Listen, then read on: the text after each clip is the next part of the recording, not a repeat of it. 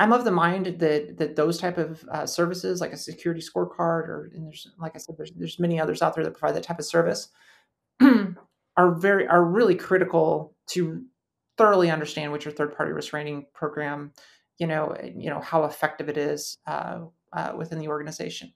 Second thing that I'd always like to encourage people to do is to ask to speak to the security team. So I have a lot of conversations as CISO. I have a lot of conversations with customers.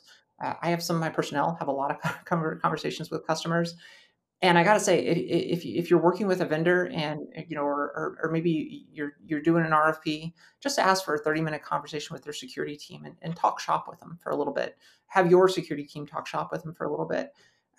What I've seen in the marketplace is if there's resistance to that, if, no, we only do that after a contract is signed or something like that, those should be warning signals. The security team should be more than willing to talk to you. And historically, there's been this sensibility that the security team can't disclose anything about their program, and I think we're beyond that as an industry now.